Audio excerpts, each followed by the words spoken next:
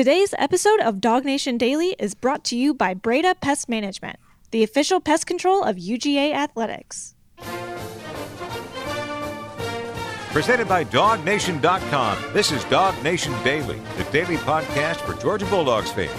Here's your host, Brandon Adams. I thought yesterday was awesome, and I'm going to take a couple of days to try to get through this. We're really trying not to make the show like 6 hours long, so I'm not going to do everything today that I could because I want to kind of just try to keep a certain pace going here in terms of the content that we deliver. But we got a chance to hear yesterday from Georgia defensive coordinator Glenn Schumann, Georgia tight ends coach Todd Hartley, and boy, you want to talk about what makes Georgia, the success this program has had, why it is they're able to do what they're able to do. Those two coaches so good at talking about that. Obviously, Schumann had a big opportunity to leave Georgia here this year. The fact that he didn't says something both about Glenn and the Georgia program. Hartley's just a great guy to hear from. Clearly one of the most popular Georgia assistants because of the success that he's had there. And another guy who I just think also got kind of a cool story to tell. And a guy who has really risen the coaching ranks, maybe not necessarily a guarantee that he'd ever be where he is, but through his hard work and determination, he's, been recognized as one of the top young coaching minds in all of college football. He deserves credit for that. And so over the course of the next couple of days, the Schumann stuff and the Hartley stuff, we're going to unpack a lot more of that and just give you an idea of what it is that makes Georgia really strong, quality assistant coaches go a long way towards doing that. But there is one thing that Hartley did say, kind of away from the topic of his typical position, tight ends, or at least we're going to kind of move this away from tight ends, that I do think is probably an important thing for Georgia fans to lean on here right now. So give me a second. We'll get to that here in a moment. Yesterday was, kind of an interesting day around DawgNation from the standpoint that Peyton Woodyard, the four-star safety for the Georgia Bulldogs who have been a commit, flipped that commitment to Alabama yesterday as a way of being fair and balanced. I'll at least show you this on the screen here of Woodyard now showing off the Crimson Tide deal there. Obviously, our friends over on 3 do a good job with some of those edits. The Woodyard's got his there, and so I'm sure Alabama fans are very happy about that. And for Georgia fans, I think, fairly and rightly so. The question comes up, and that's probably all we need to see of that.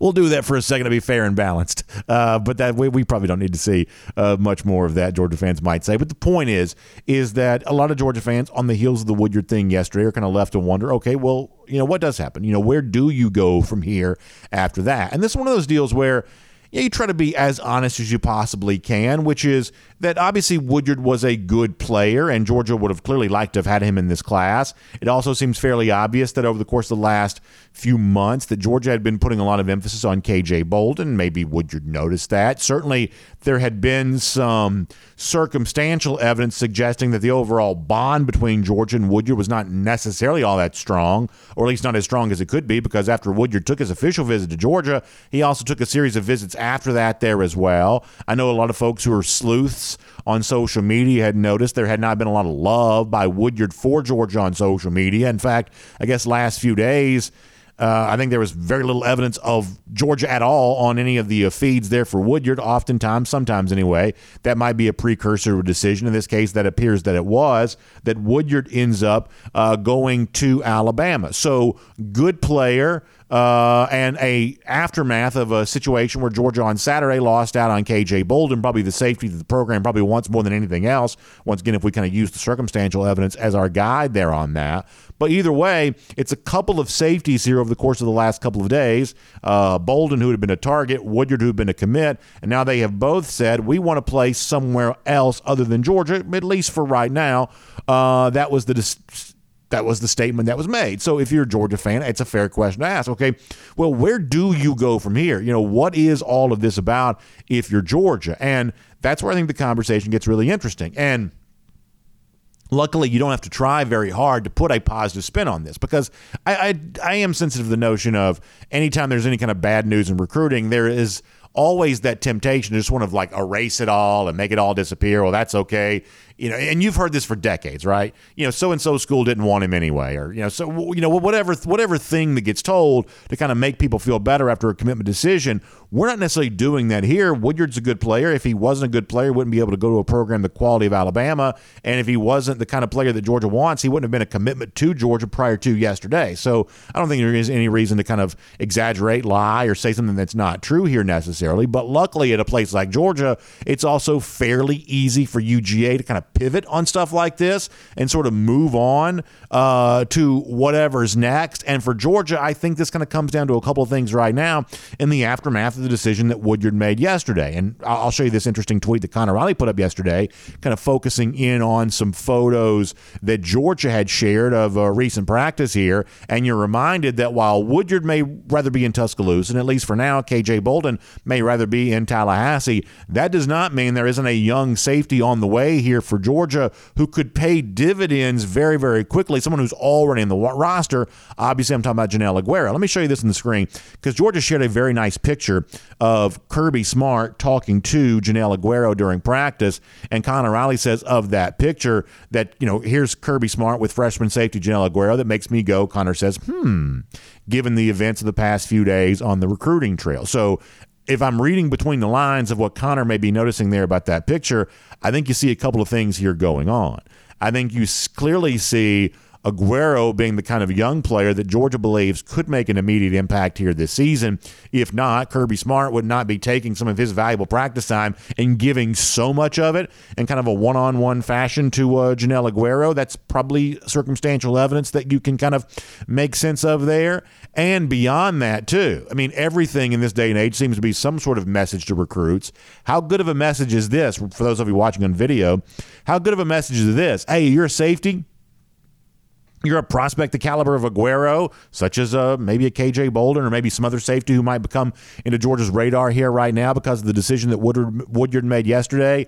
This is the kind of attention you get during practice. You want to be the best version of yourself. You want to be the best possible safety you can be. You're going to get this kind of unfettered access to Kirby Smart during practice. Smart in a teaching spot here, bringing Aguero close, talking to him. That's what Kirby Smart gives young safeties here in this Georgia roster. Do you want yourself some of that? Of course you probably would. That's a recruiting pitch for UGA. And to try to find some sort of silver lining of, well, you didn't get Woodyard. What does that mean? For now, KJ Bolden seems like he wants to go to Florida State. What does that mean? Well, I guess you may have to sort of tolerate the fact that you got Janelle Aguero, who's about as close last year being 5-star as someone possibly can be without actually maybe being a 5-star. And that's a guy who may get a chance to sort of pop and thrive for Georgia here this season. Now, breaking in as one of the starting safeties with Javon Bullard and Malachi Starks, that might not be so easy, but that doesn't mean he can't play in some nickelback situations and some things like that, or just sort of find a way on the field in some form or fashion. That's what Georgia may have with Janelle Aguero. And by the way, as I mentioned, you had a guy like Malachi Starks a year ago who also kind of stepped on the field, exploded right away as a freshman safety. That Georgia has always been of the belief that if you're good enough, it doesn't matter how old you are. If you're good enough, you're old enough. And so Aguero may be the latest example of that. Clearly, that's the message I think that's intended there of come here, get coached up like this, and you can travel a similar path, which kind of goes back to something that Todd Hartley was also talking about a little bit yesterday there as well. This really is kind of the recruiting pitch for Georgia. And clearly a program like Georgia is going after the most talented players of all, but it's also kind of asking something from those players. It's asking them to come here and be a part of this and contribute to a culture, be benefited by that culture. And, your talent alone is not going to be the only box to check in terms of do you make it into this program or not. Hartley said this as it relates to his position, tight ends, and all the great success he's had there. But it's also easy to sort of pull this out and make it be about other positions there as well. So on a day in which Georgia fans are kind of reeling maybe a little bit after having lost Woodyard and obviously still kind of thinking back to what may or may not have happened in the KJ Bolden situation, when you look at the overall dominance that Georgia has shown, after all, still, of course, number one in recruiting for the 2024 recruiting class, how is it that Georgia has been so dominant? How is it that Georgia stays so dominant on the recruiting trail, even when you occasionally get told no by somebody out there? How is it the Georgia recruiting machine keeps operating the way that it does? Todd Hartley gave you some great stuff on that yesterday, so take a listen to this. The first thing I'll say is recruiting is a group effort. Again, it starts with the head coach. And there's not a better recruiter in the country than Kirby Smart, I tell you that. So when you have Coach Smart's influence, it's not as hard walking into a living room. You get Coach Smart behind you, right? The other thing is the power of the logo. I mean, when you get the G on your chest and you walk into a school, you get instant credibility, you get instant respect. So the fact that you got Georgia on your shirt, you got Coach Smart as your head coach, that makes the job not as hard, okay? But I think the thing that we do a good job of here at Georgia is investing in relationships. Okay, I think we do a great job of getting to know them as people and not just as prospects and as players. And I think that's where we went out most times, is people appreciate the genuineness that we have. Okay, we're real. We tell them how it is, and some like it and some don't, but most people appreciate how open we are with them.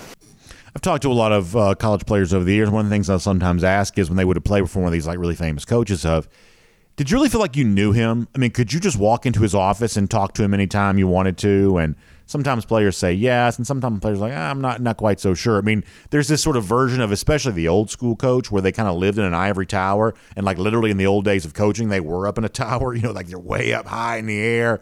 You couldn't get to them. If you shouted at them, you're not even sure you could even really hear them. That was their way of kind of watching practice back then. And, we didn't have the same kind of video capabilities I guess we do now, so maybe that was the way you had to do it back then to make sure you could see everything that was going on.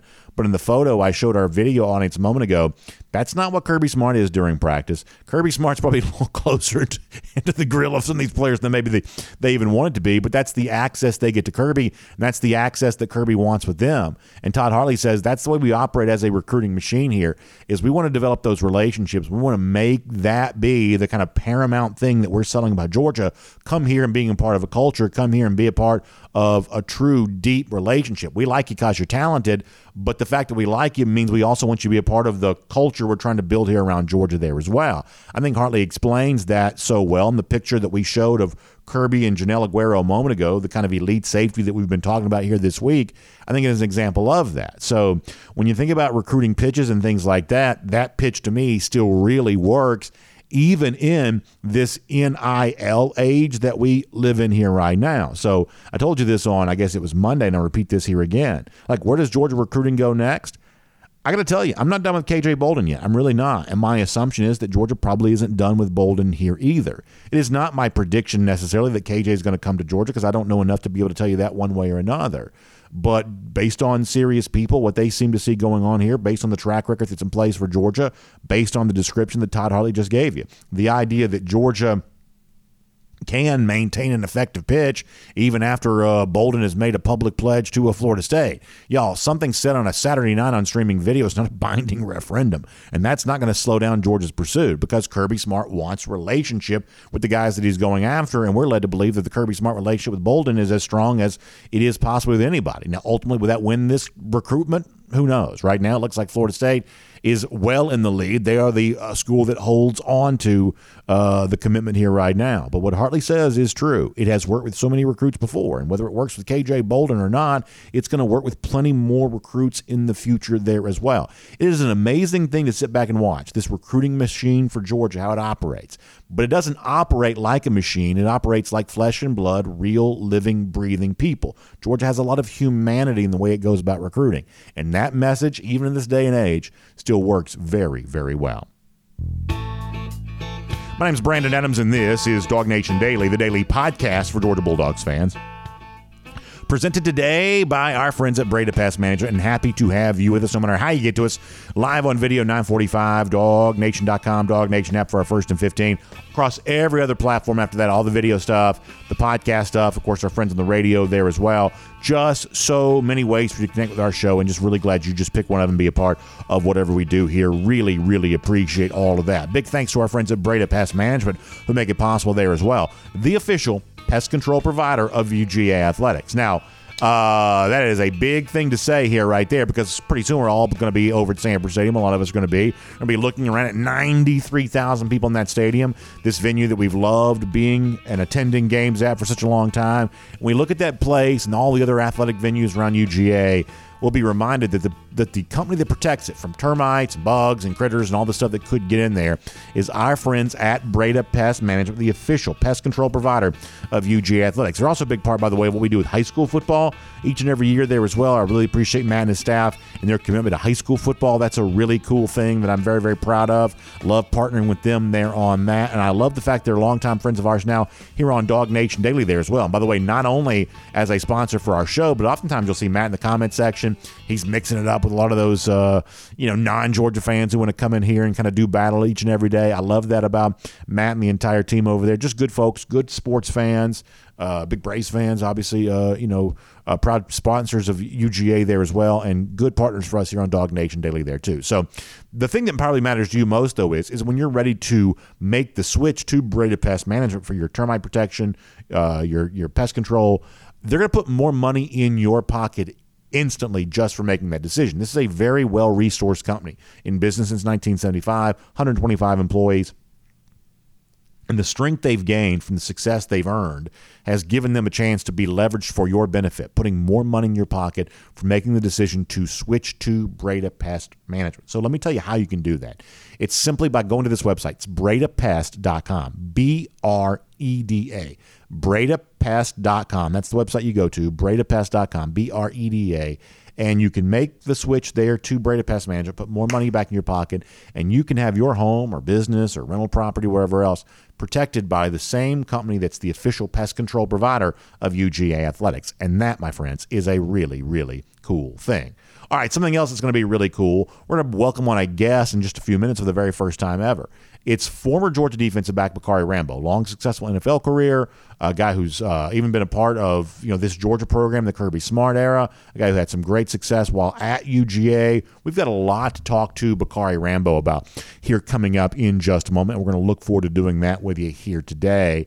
We'll also give you an update there as well on a whole bunch of things. But let me also remind you before we move on here, too, that we want to do our next winner for our Kroger Celebrate Teachers contest here. I want to make sure I get this out before we kind of forget about all of that. So the Kroger Celebrating Teachers winner here today, let's go ahead and congratulate our winner for today. How about Jordan Motzinger? Jordan is our winner here today, and such a great piece of news. Jordan's the winner, a teacher at Harrison High School, the reigning teacher of the year there, as well as the high school teacher of the year too. Well loved by our students, respected by our peers, three-time recipient of the Harrison High School Rock Solid Award, the varsity competition cheer coach, a National Honor Society advisor, National English Honor Society advisor, and of course working in the STEM program there in the Cobb County, part of the process that involved all the Cobb STEM teams becoming a Cognia certified program, which is obviously a great thing there, and obviously that great STEM education, very, very important. Josh Henry nominated Jordan here. So Jordan, congratulations to you. You are our outstanding teacher today, courtesy of our friends at Kroger. You'll get a great collection of gift cards to enjoy, and Josh is also going to be a big winner here too for making the nomination that ultimately end up being the winner there. So congratulations there on that. Jordan Motzinger, our Celebrating Outstanding Teachers winner today, courtesy of Kroger. So we got that. Glad to be able to give that to you. We're going to have Bacarri Rambo here in just a second, but we'll also still have Mike Griffith today on a Wednesday. Mike, originally, I thought he was going to be off, but then he reached out to say he wanted to be on the show still. So we'll have Mike on for a few minutes there at the end today, but Bacarri Rambo here coming up in just a moment. Now, prior to that, I want to go around the doghouse, brought today by our friends at Dr. Pepper, Strawberries and Cream. And I want to talk about another subject that's sort of been out there for Georgia as of late, confirmed by what we saw at practice yesterday for the DawgNation folks who had a chance to be out there, including our Connor Riley. And that is what looks to be a lingering injury situation here for Georgia running back Kendall Milton, the same way he kind of dealt with that back during spring practice, or at least in a similar way. And obviously similar to some of the things that maybe Milton's dealt with over the course of the last couple of years. Let me go through a little bit about what DawgNation's reported on this, and then we'll kind of figure out what all this means, starting with a story the other day at DawgNation.com citing a guy named Jake Rowe who works for On3, who had kind of reported a Kendall Milton injury. Let me read this to you a little bit from DawgNation there on that. Georgia is dealing with a running back limitation. Jake Rowe of Dogs HQ reported that Kendall Milton is once again dealing with a hamstring injury. Connor Riley writes at DawgNation.com that we'll see what Smart and McGee have to say about the injury. But for now, Smart was asked about the running back group the other day, and during that particular discussion and in his press conference, Smart spent more time speaking about battling injuries than he did about overall improvements for the group. And then yesterday, DawgNation had a chance to be on hand for UGA practice there. And in terms of the limitation for Milton, that seemed to be confirmed by what was viewed there. I'll also show you this from DawgNation's practice report yesterday. Among those who were only doing conditioning work yesterday, which means light running while being dressed in full pads, Kendall Milton, who we mentioned a moment ago, along with Smile Mondon, Kamari Laster, Ra Thomas, Dan Jackson, and Tyrion Ingram Dawkins. Chris Peel was also wearing a boot. DawgNation reported yesterday there too. So the overall situation for Milton is not so banged up that he couldn't be doing some conditioning work on the side, and not so banged up that he wasn't wearing a full uniform, but at least banged up enough. There have been some reports out there that he's still dealing with a hamstring injury, much like he did during spring practice, and much like maybe similar sort of nicks and bumps and bruises have kind of impacted Kendall Milton throughout the entirety of his career. And obviously, Kendall is as frustrated with this as anyone is. And obviously, he, I think, has looked to this 2023 season as being the kind of season where he can show you what he's capable of doing with full health, much the same way that Arian Smith talked about that the other day of, hey, if I'm fully healthy, this is what I believe I'm able to show. Well, Kendall Milton's probably got his own version of that. So if you're a Georgia fan, what do you do about this? How do you kind of make sense of where all this is? I will tell you that I am still not ready to sell any of my Kendall Milton stock. I have been of the belief that Milton was likely heading for a big season here at Georgia if he had a chance to be fully healthy. Obviously, the word if there, doing a whole bunch of work there on all of that. And even though this sort of feels like it rhymes with some of the things we've seen Milton deal with before, even going back to last spring, we are still several weeks away from the start of the season and several weeks ahead of a pace in which Milton could get himself back to full health. But as Connor pointed out, there is no doubt the running back position right now is one of those spots for Georgia that I think you do rightly have some questions about. It is one of those areas in which I do think you're left to wonder, okay, you feel like you know this about tight end and maybe offensive line and certainly areas in the defense, but running back, we didn't see a ton of it during spring, and there's a lot of changeover with that group right now, given the fact that Kenny McIntosh isn't here anymore.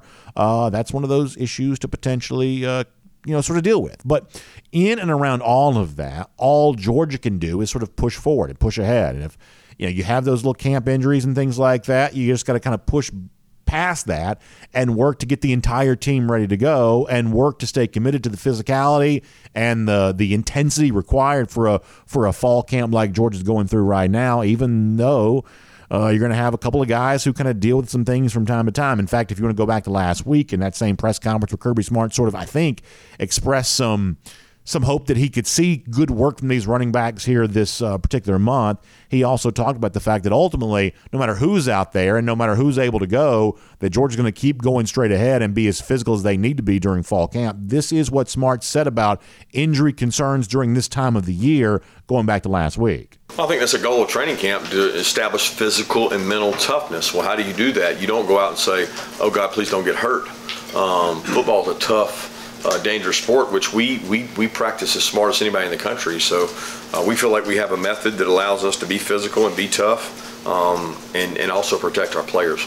We've been very fortunate in terms of training camp in the past, and we're still a month out. So we want to get better, and we want our players to grow and get better. And that you don't get better by not practicing. So we're going to be physical. We're going to go against each other, and we're going to compete.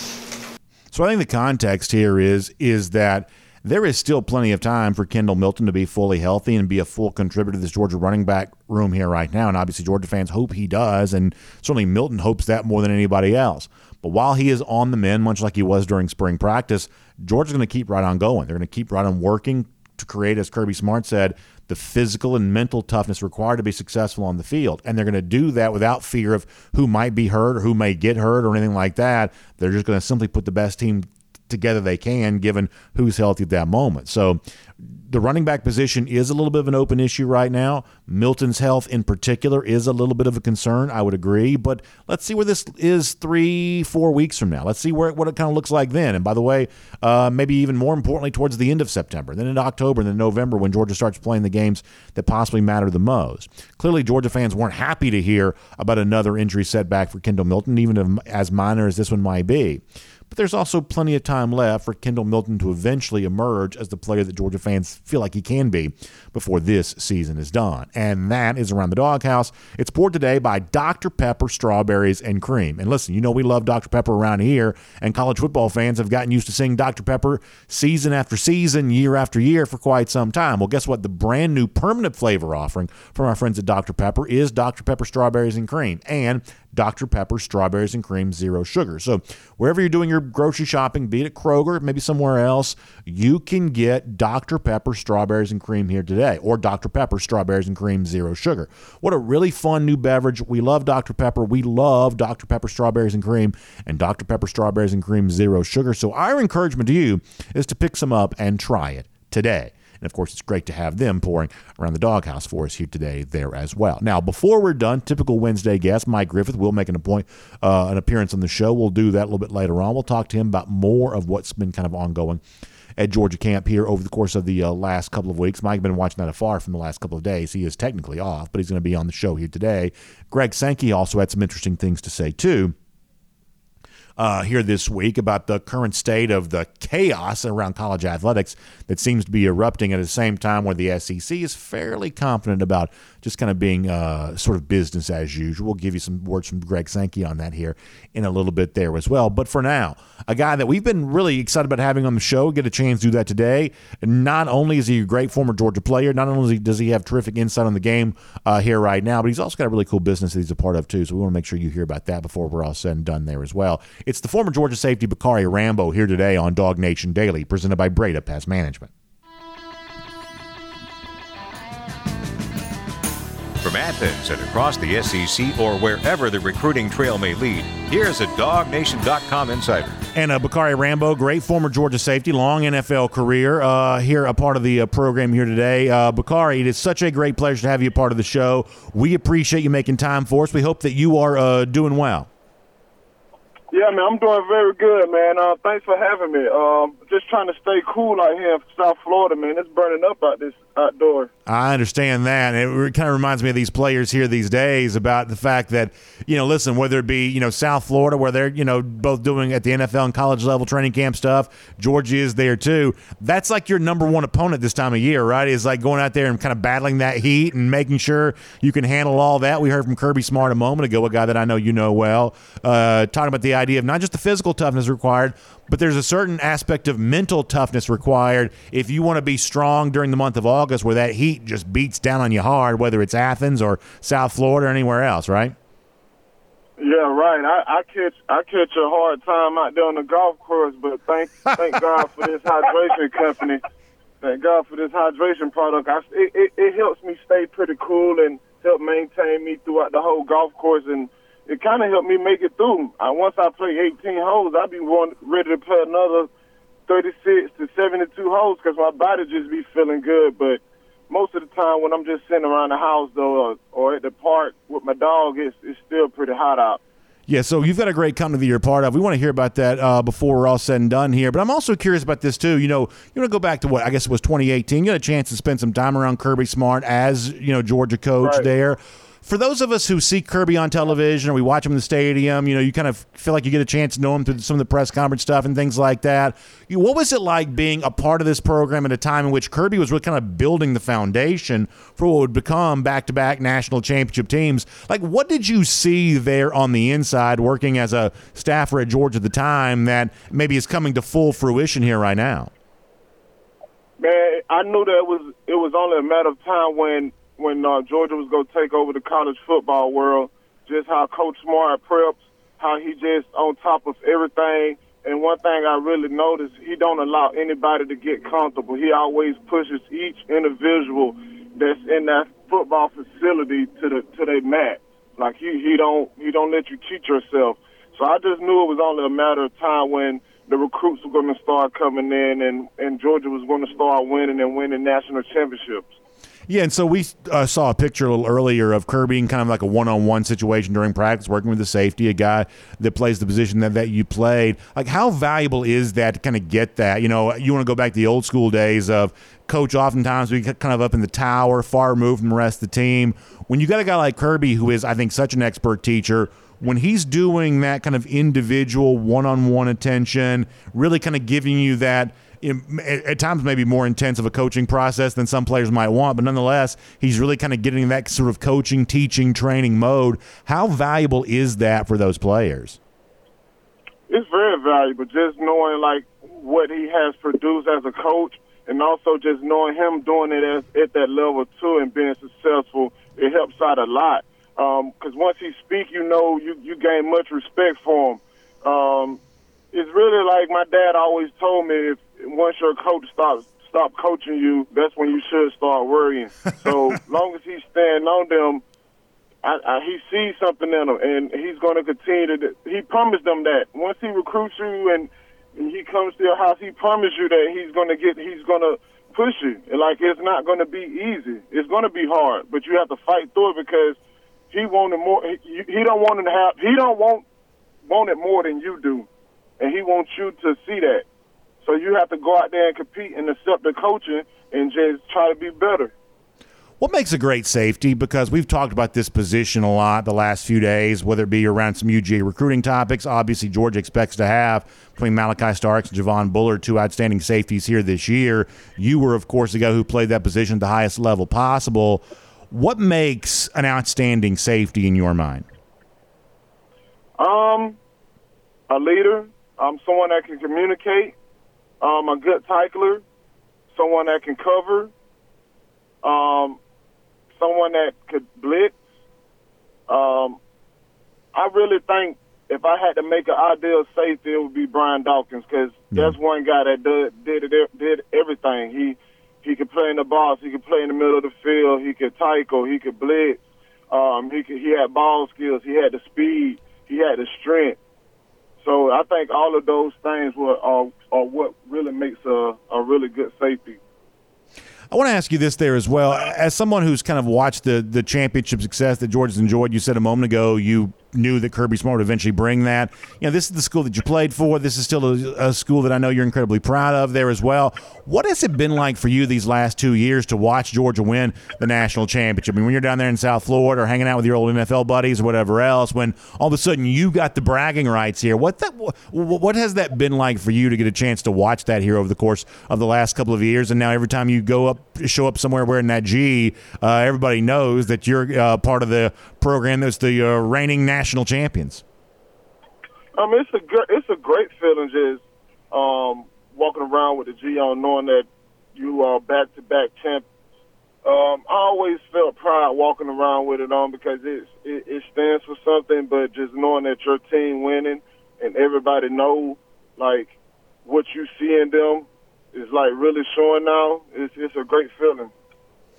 And then, as we said earlier, you know, you've got a great business that you're part of here right now. One of the things we like doing on our show is highlighting what former Dogs are doing. And obviously, we saw you on Sundays for a long time playing in the NFL, and then you kind of move on to the next phase where you kind of get involved in, you know, business life there too. You've had great success there. And tell folks a little bit about what you're a part of and what it is that you're doing and how they can kind of benefit from the hydration product that you're connected with here right now. So I'm a part owner of this company called OMG 2-Minute Hydration. We based out of South Florida. Me and my uncle is the ones that's behind it. The main thing about it, we don't use sugar. I mean, diabetes is crazy right now. How the sugar intake for kids and other individuals is like extremely high. So we don't carry sugar. And the next thing, how fast it absorbs. We use an electric cell that travels faster through your body than water. So literally in 2 minutes, your body will start breaking it down to start hydrating you with all the electric cells and minerals that's being carried with the electric cell. Unlike some of these other products that are using sugar, it takes your body 45 minutes to start the process of breaking it down. So if you was in the game and you cramp up, by the time that sugar product that you just drunk, before it kicks in, the game is probably over, you know. So with our product, it's able to absorb faster and get you back on the field a lot faster. We have low sodium and clean ingredients, so you can drink it all day, like all day, every day. I drink 5 of them a day, and I'm like, I went and played basketball yesterday, and I was jumping out the gym. It helps with muscle recovery. When I work out, my body feels great the next day. And like when I was playing ball, I used to have a problem with cramping. There's no cramps, no cracks because we don't use sugar. But when I was playing ball, I used to have a problem with cramping, so I used to have to get an IV before the game. Now, I feel like if I'd have had this product, I wouldn't have had to because I would have been hydrated. And I wouldn't have been feeling bloated after drinking a ton of sugar products like Gatorade or Powerade or whoever. I wouldn't have been feeling as bloated and out of shape and tired and out there wore off out of crash. So I feel like this product is basically what's going to change the world, and it's the future. If people want to find you guys online, how can they do that? You go to our website, omghydration.com. Bacarri, it is such a great pleasure to have you on the show today. I really appreciate that. Love looking back on your career and the great success that you're part of and your insight on these Georgia Bulldogs here right now. Hopefully we'll get a chance to do this sometime again in the very near future, and continued success, my friend. All right, thank you. Have a great one. Good stuff there from Bacarri Rambo.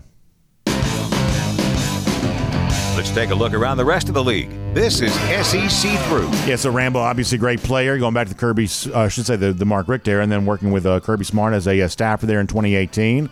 Now kind of out there in the business world, so fun stuff to get a chance to connect with him today. Our normal Wednesday guest, Mike Griffith, we'll get a chance to talk to him here in a couple of minutes.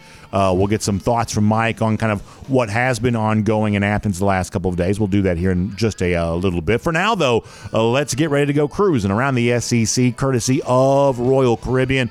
And speaking of Royal Caribbean, so many fun things on tap for Royal Caribbean here in 2024. You've heard me talk about the debut of Icon of the Seas, largest cruise ship in the world when it debuts here coming up in January. That is going to be a redefining experience in terms of what a cruise vacation is all about. That's going to be a lot of fun. But also, how about Utopia of the Seas, July of 2024, a brand new Oasis-class ship doing those 3- and 4-night sailings out of Port Canaveral. Really, no one does the short cruise sailing as well as our friends at Royal Caribbean does. And obviously, Utopia of the Seas is going to be the next generation of all that when it hits the seas the first time in July. How much fun is that going to be? And, of course, speaking of Oasis-class ships and 4-night sailings, that's also what the DawgNation cruise is all about there, too. So Jessica Slater's the name to know on this.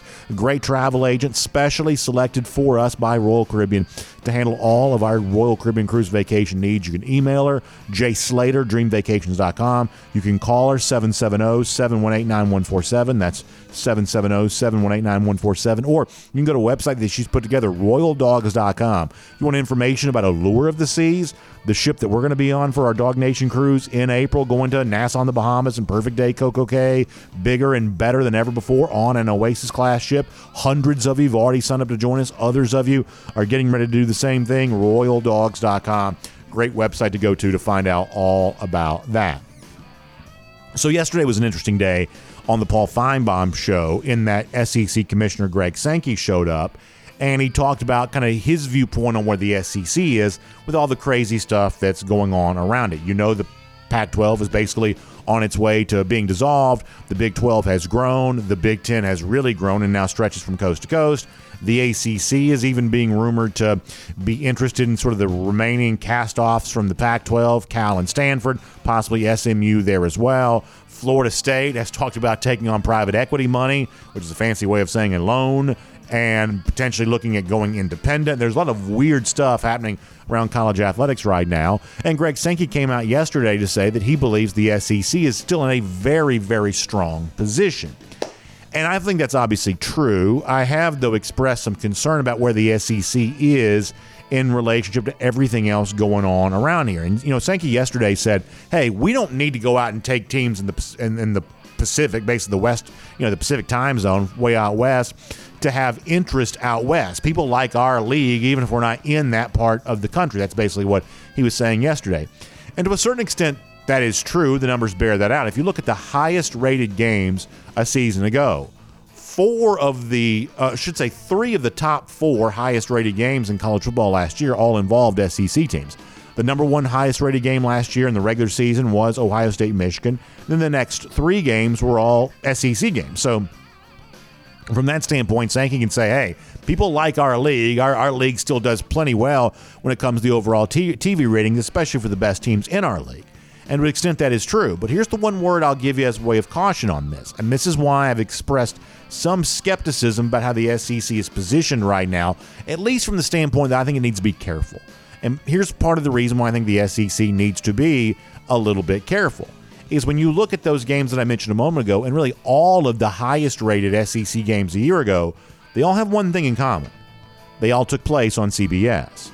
That the highest rated SEC games right now are all on CBS, the traditional, which we used to call kind of an over-the-air broadcast network. That's probably a little bit of an antiquated phrase, but kind of a traditional TV network. All of the highest rated SEC games take place on CBS.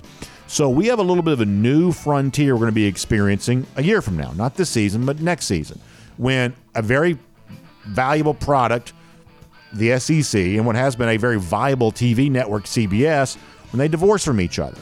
Like, what kind of TV ratings can the SEC draw when it's on the ESPN family of networks? As you know, and you've heard me say before, if you're a regular viewer or listener to this program, I am a little bit skeptical of the current relationship that the SEC has with ESPN. I do not believe that ESPN and ABC, if you want to count that in this, are as aggressive as a media partner for the SEC as I believe that Fox primarily, but also CBS and NBC could prove to be for the Big Ten. And I do think that's a little bit concerning. In fact, not to turn this into like Bloomberg, but the other day, Bob Iger, who's the Disney CEO, was being interviewed on CNBC. He even talked about the possibility of Disney, which owns all of this, spinning off ABC and just sort of selling it to somebody else. What happens to the SEC if Disney sells ABC?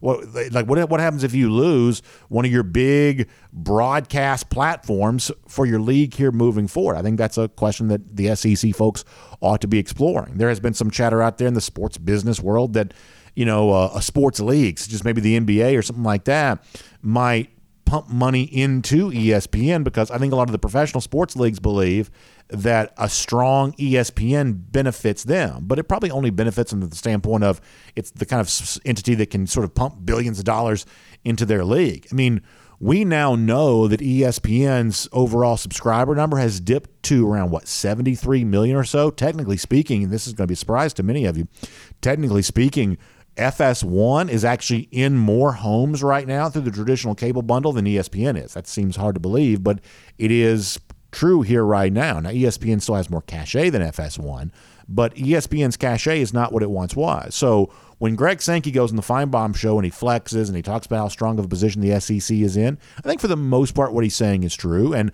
obviously those of us who love the SEC want it to be true. But I'm telling you right now, this is a time in which I think the SEC needs to be careful. I do. And Sankey can sort of posture and sort of express this, alpha sort of image when he's being interviewed and kind of really argue on behalf of the SEC. But privately, this is a league that I think needs to just be paying attention to its media landscape here right now. What the Big Ten has going for it, partnered with TV networks that still do TV very well. I think we're in kind of a day and age right now where ESPN's left to wonder what it does very well. I mean, we are within, next 5 years from ESPN being offered as a kind of standalone subscription service, kind of over the top. Sometimes you hear that kind of used that way. People can still get it via cable, but that may not be the main way that people access ESPN in the future. Well, what's that going to do to the revenue that ESPN brings in? That's the revenue that ESPN pays the SEC with. We already know that ESPN's had thousands of layoffs, and ESPN did not want to pony up extra dollars to the SEC right now for a 9th conference game. And all this is sort of boardroom business talk, and frankly, a little bit boring to some.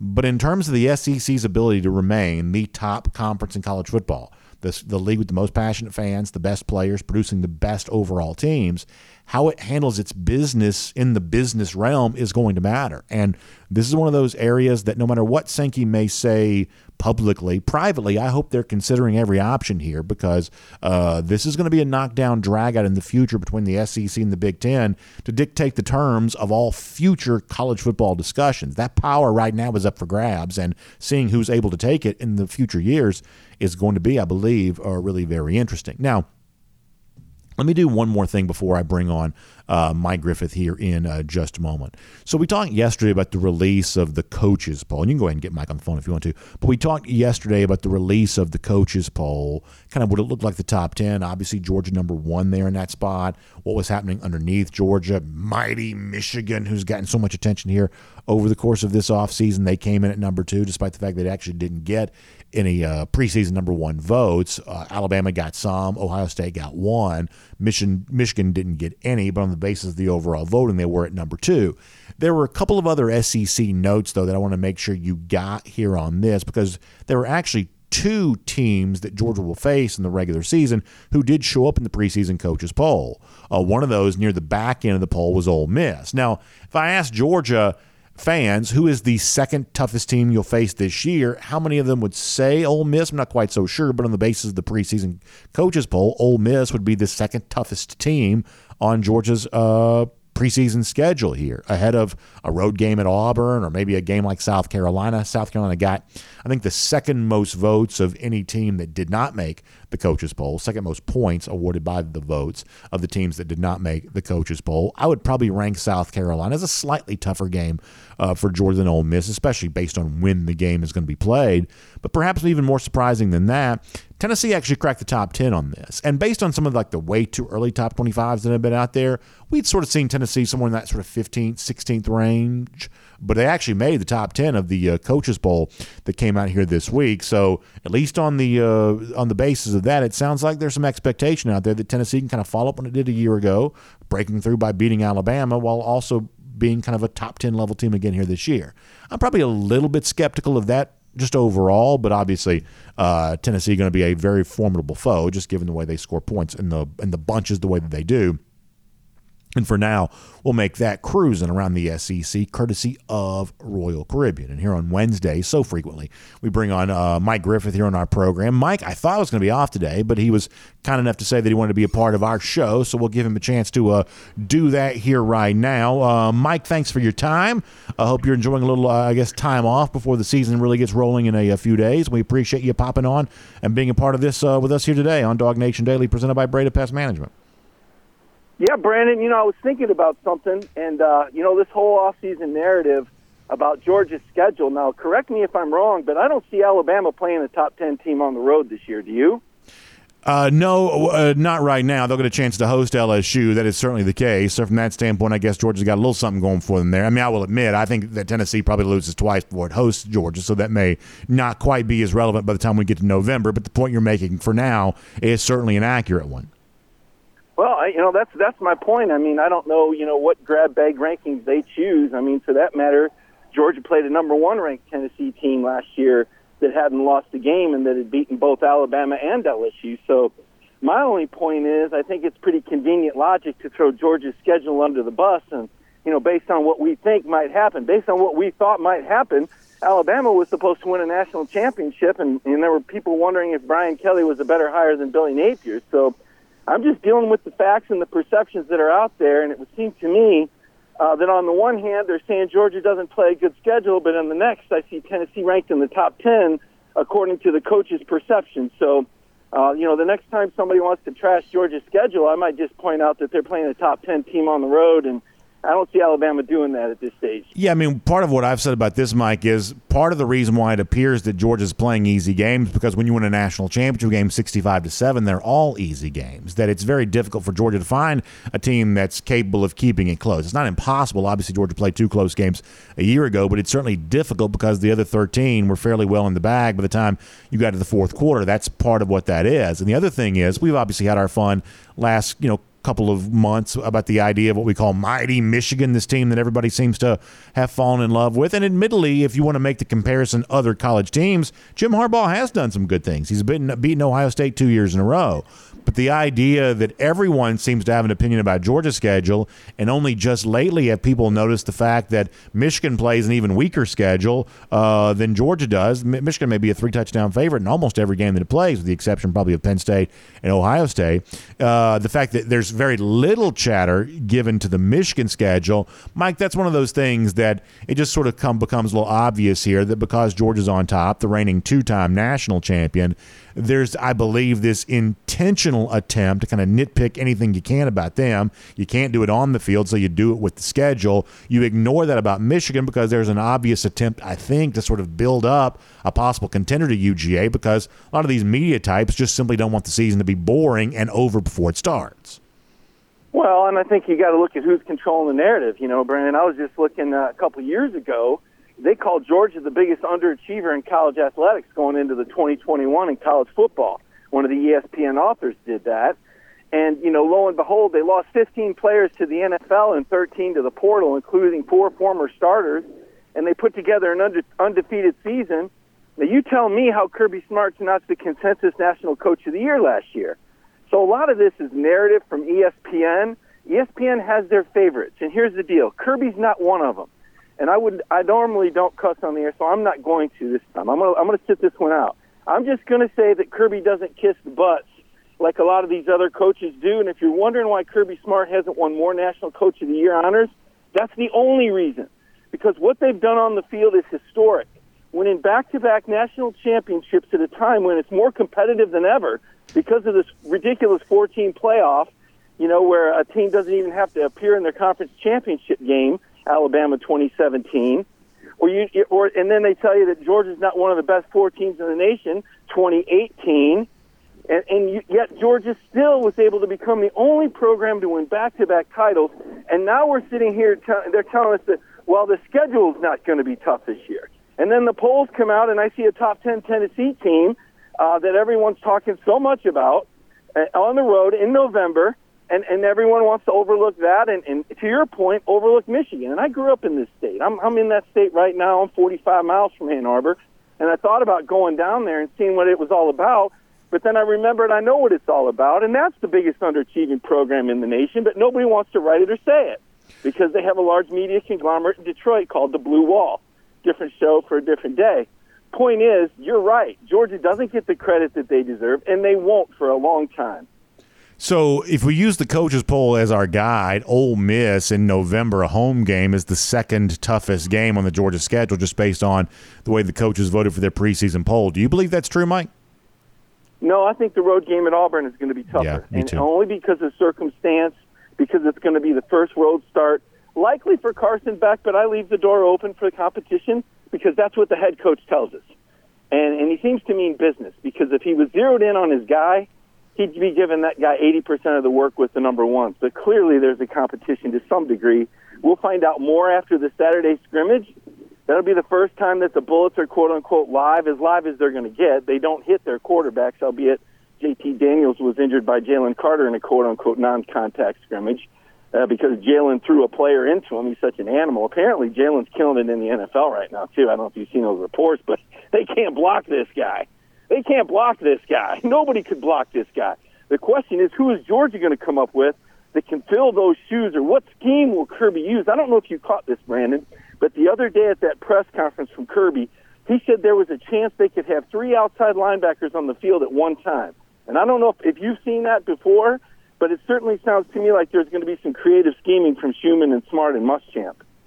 Yeah, that should be a lot of fun to watch, and seeing how they try to deploy a lot of the talent they have. I know that Glenn Schumann had some interesting stuff yesterday about like Jalen Walker and some things like that. So they've clearly got a lot of weapons at their disposal defensively, and how they choose to use them will be a lot of fun. Mike, I believe I understand that Saturday is the booster scrimmage. So some boosters, I guess, get to go a lot, but more boosters will get a chance to be there on Saturday. So in terms of things regarding quarterback and stuff like that, my guess is we start to hear some pretty substantial rumors about some some of this kind of stuff. So if Beck is clearly the better, my guess is we'll be hearing some of that. And if it looks close between the two, Vandegrift or maybe even Gunnar Stockton to factor in this there as well, we'll be hearing that there then too. That a lot of this kind of stuff, even if you wanted to try to keep it secret, it becomes a little harder to keep it secret when you got a lot more eyeballs on one of these scrimmage deals coming up the way that I'm expecting that you will on Saturday. Yeah, and that's not an accident. Kirby Smart wants these kids to be under fire. He wants them to hear the noise. He wants them to hear themselves talked about. He wants to study. And I heard you have Jake Fromm on, and to me that's one of the most valuable segments on any Georgia podcast. And I'm so glad we have Jake on DawgNation because there's so much insightful stuff that comes out of the questions that you ask and how Jake answers them. And Jake said, you know what, sometimes Coach Smart does play that game. Sometimes he does create situations. You know, Brendan, I go back to the start of the 2018 season, and he had that open scrimmage, wide open scrimmage. Now, that's just not Kirby Smart. There was some intent there. He wanted to see what was going to happen in front of that many people. That was not an accident by Kirby Smart. And he is going to have a degree of access that benefits him and gives him the objective. And to some degree, I think you're absolutely right. He wants to see how Carson Beck stands up to the pressure. He wants to see what Gunnar Stockton and Brock Vandegrift can do with a big crowd. Now, we know that the spring scrimmage was orchestrated. We recognize it was nationally televised. We understand that there had to be a lot of offense because kids like to see that. You know, but old stubborn Kirby, what do you know? The defense was great in the second half, and oh, by the way, Ladd McConkey and Brock Bowers weren't targeted. But my point is, this fall is different. This isn't about a showcase. This isn't about a television opportunity to recruit. This is about putting these quarterbacks in uncomfortable situations and seeing how they react, either positively or negatively. And then what he says, you know, he's going to air it out too. Kirby's having a press conference today. He's not doing that because he loves the media. He's doing it because he's going to send some messages on Saturday afternoon, and you're going to have a whole bunch of stuff to talk about next Monday on DawgNation Daily. Let me finish with this, if you don't mind. Some Georgia fans we've obviously been talking a little bit about, you know, the, I guess, continuation of what has been a storyline of Kendall Milton battling a hamstring injury, and that's obviously a disappointment for UGA fans who I think have big expectations and certainly high hopes for Kendall here this year. We didn't see much of him during the spring, and it sounds like he's a little hobbled by that right now. What do you make of the continuation of that, both for him individually, but also the fact that right now this is a Georgia running back room in a little bit of a, I guess, in a bit of flux right now too? Well, I'll be frank, and, you know, at some point I always seem to say something that people don't like, so this might as well be it. You know, Del McGee gets patted on the back a lot, and I've only seen one first-team All-SEC running back in his entire tenure, and it was DeAndre Swift. He inherited Chubb and Michelle. I'm disappointed that the running backs room is not better than it is right now. I'm not going to say Kendall Milton's name. I'm disappointed. You know, Dejan got hurt, right? Branson Robinson's been hurt. Andrew Paul's been, you know, and I understand that some of this is just misfortune. But as a whole, just collectively, take everything off the map. Take, you know, first team all Del McGee. Bottom line, I'm disappointed with the Georgia running back room. Period. Just collectively, just in general. I don't know why Georgia doesn't have somebody that's first team All-American preseason. This is a tremendous offense to work in, and they recruit exceptionally well. Georgia is a name brand. I mean, my goodness, it's a national brand. I'll tell you, Brandon, when I would come back up to Michigan that first or second year, because I come back here every year, they have a Hall of Fame ceremony, and there's a lot of people that I covered in college and people that helped me in my career, and I come back every year to say thank you to those people, sincerely. And just as I appreciate everything that you do and everyone at DawgNation, nobody makes it alone. But my point is, when I would come back here the first couple of years and say I covered Georgia, it was a shrug. Now oh my gosh, you covered Georgia. Wow, what are they doing now? How do they do it? Those guys, you know, you'd think I was, you know, covering, the Justice League of Heroes out of New York because of the way these dogs have sent a message. You know, these Michigan fans are pretty arrogant until you say, you know, oh yeah, well, he covered Joe. Oh well, you know, everybody gets a little uncomfortable there. The arrogance in Michigan, the air just comes right out of their sails. I'm telling you, this is a brand that travels now. So dialing it back to what I was saying, I'm disappointed as a whole with the running back, not one individual, but just when I look at the running back room, I think to myself, this should be better. This position group should be, and I actually ranked the position groups yesterday, and I thought this was the last place position group on the Georgia football team right now. Well, it's certainly the one that's got the most questions about it. There's no doubt about that, and we'll see what they can do to start answering some of those as we head towards the most important games that Georgia plays. I agree with something you said a little earlier. I believe on the road at Auburn is a really important time to have some of this stuff figured out by the time we get to the end of September. So we'll see if we're able to do that, or if Georgia's able to do that. And Mike, we'll see if we can follow all this stuff as it goes on, and we'll certainly look forward to having you on the show again very soon there as well. So enjoy your time way up north, and we'll look forward to having you back down here in the Peach State again very soon there as well. Look forward to it, Brandon. Thank you. Good stuff there from Mike Griffith. Certainly interesting stuff for sure, if nothing else. And we'll remind you, our friends at the Finish Long Drink, obviously a really fun thing to enjoy here this time of year. You're out playing golf, you're going to the pool, whatever else you got going on. Our friends at the Finish Long Drink want to be a part of it with you. And, of course, right now, speaking of being in the Peach State, there's a brand new flavor for folks in the Peach State. How about the peach-flavored version of the Finish Long Drink there as well? You've tried the Long Drink Traditional in the blue can, the grapefruit flavor, the gin kick, the Long Drink Cranberry, Long Drink Strong, 8.5% alcohol by volume, Long Drink Zero, no carbs, no sugar. You've tried all of that. Well, the newest version for you to try is the peach-flavored version of the Finish Long Drink. So if you put the zip code in at the website, thelongdrink.com, you can find out where you can pick some up today and enjoy the same great Finish Long Drink, but the brand new flavor, the peach-flavored version of the Finish Long Drink. Make sure you try some of that today.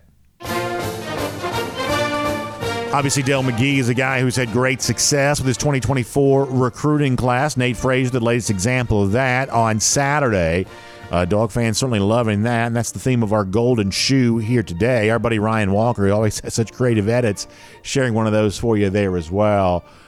Say one more thing. Say other than back-to-back national champions. Ryan Walker putting on Twitter, or I guess it's called X now, although it'll always be Twitter to me. Let it be known, them dogs are swinging, going for that third national title. And if you get in the way, you're going to be doing so at your own risk, whether it's the rest of the SEC, the Big Ten, the ACC, anybody else there as well. Straight out of Georgia, he says. Really good stuff from Ryan Walker there. Beautiful edit and a great way to celebrate the championships that Georgia has been collecting there. Golden shoe going the way of Ryan Walker on that. By the way, lousy, stinking Gators, they know not to get away. 80 days from now, they'll get another reminder. That's our Gator Hater Countdown. That's how long it is before Georgia beats Florida again. That's fun stuff. We'll see you back here tomorrow. DawgNation Daily, presented by Breda Pest Management.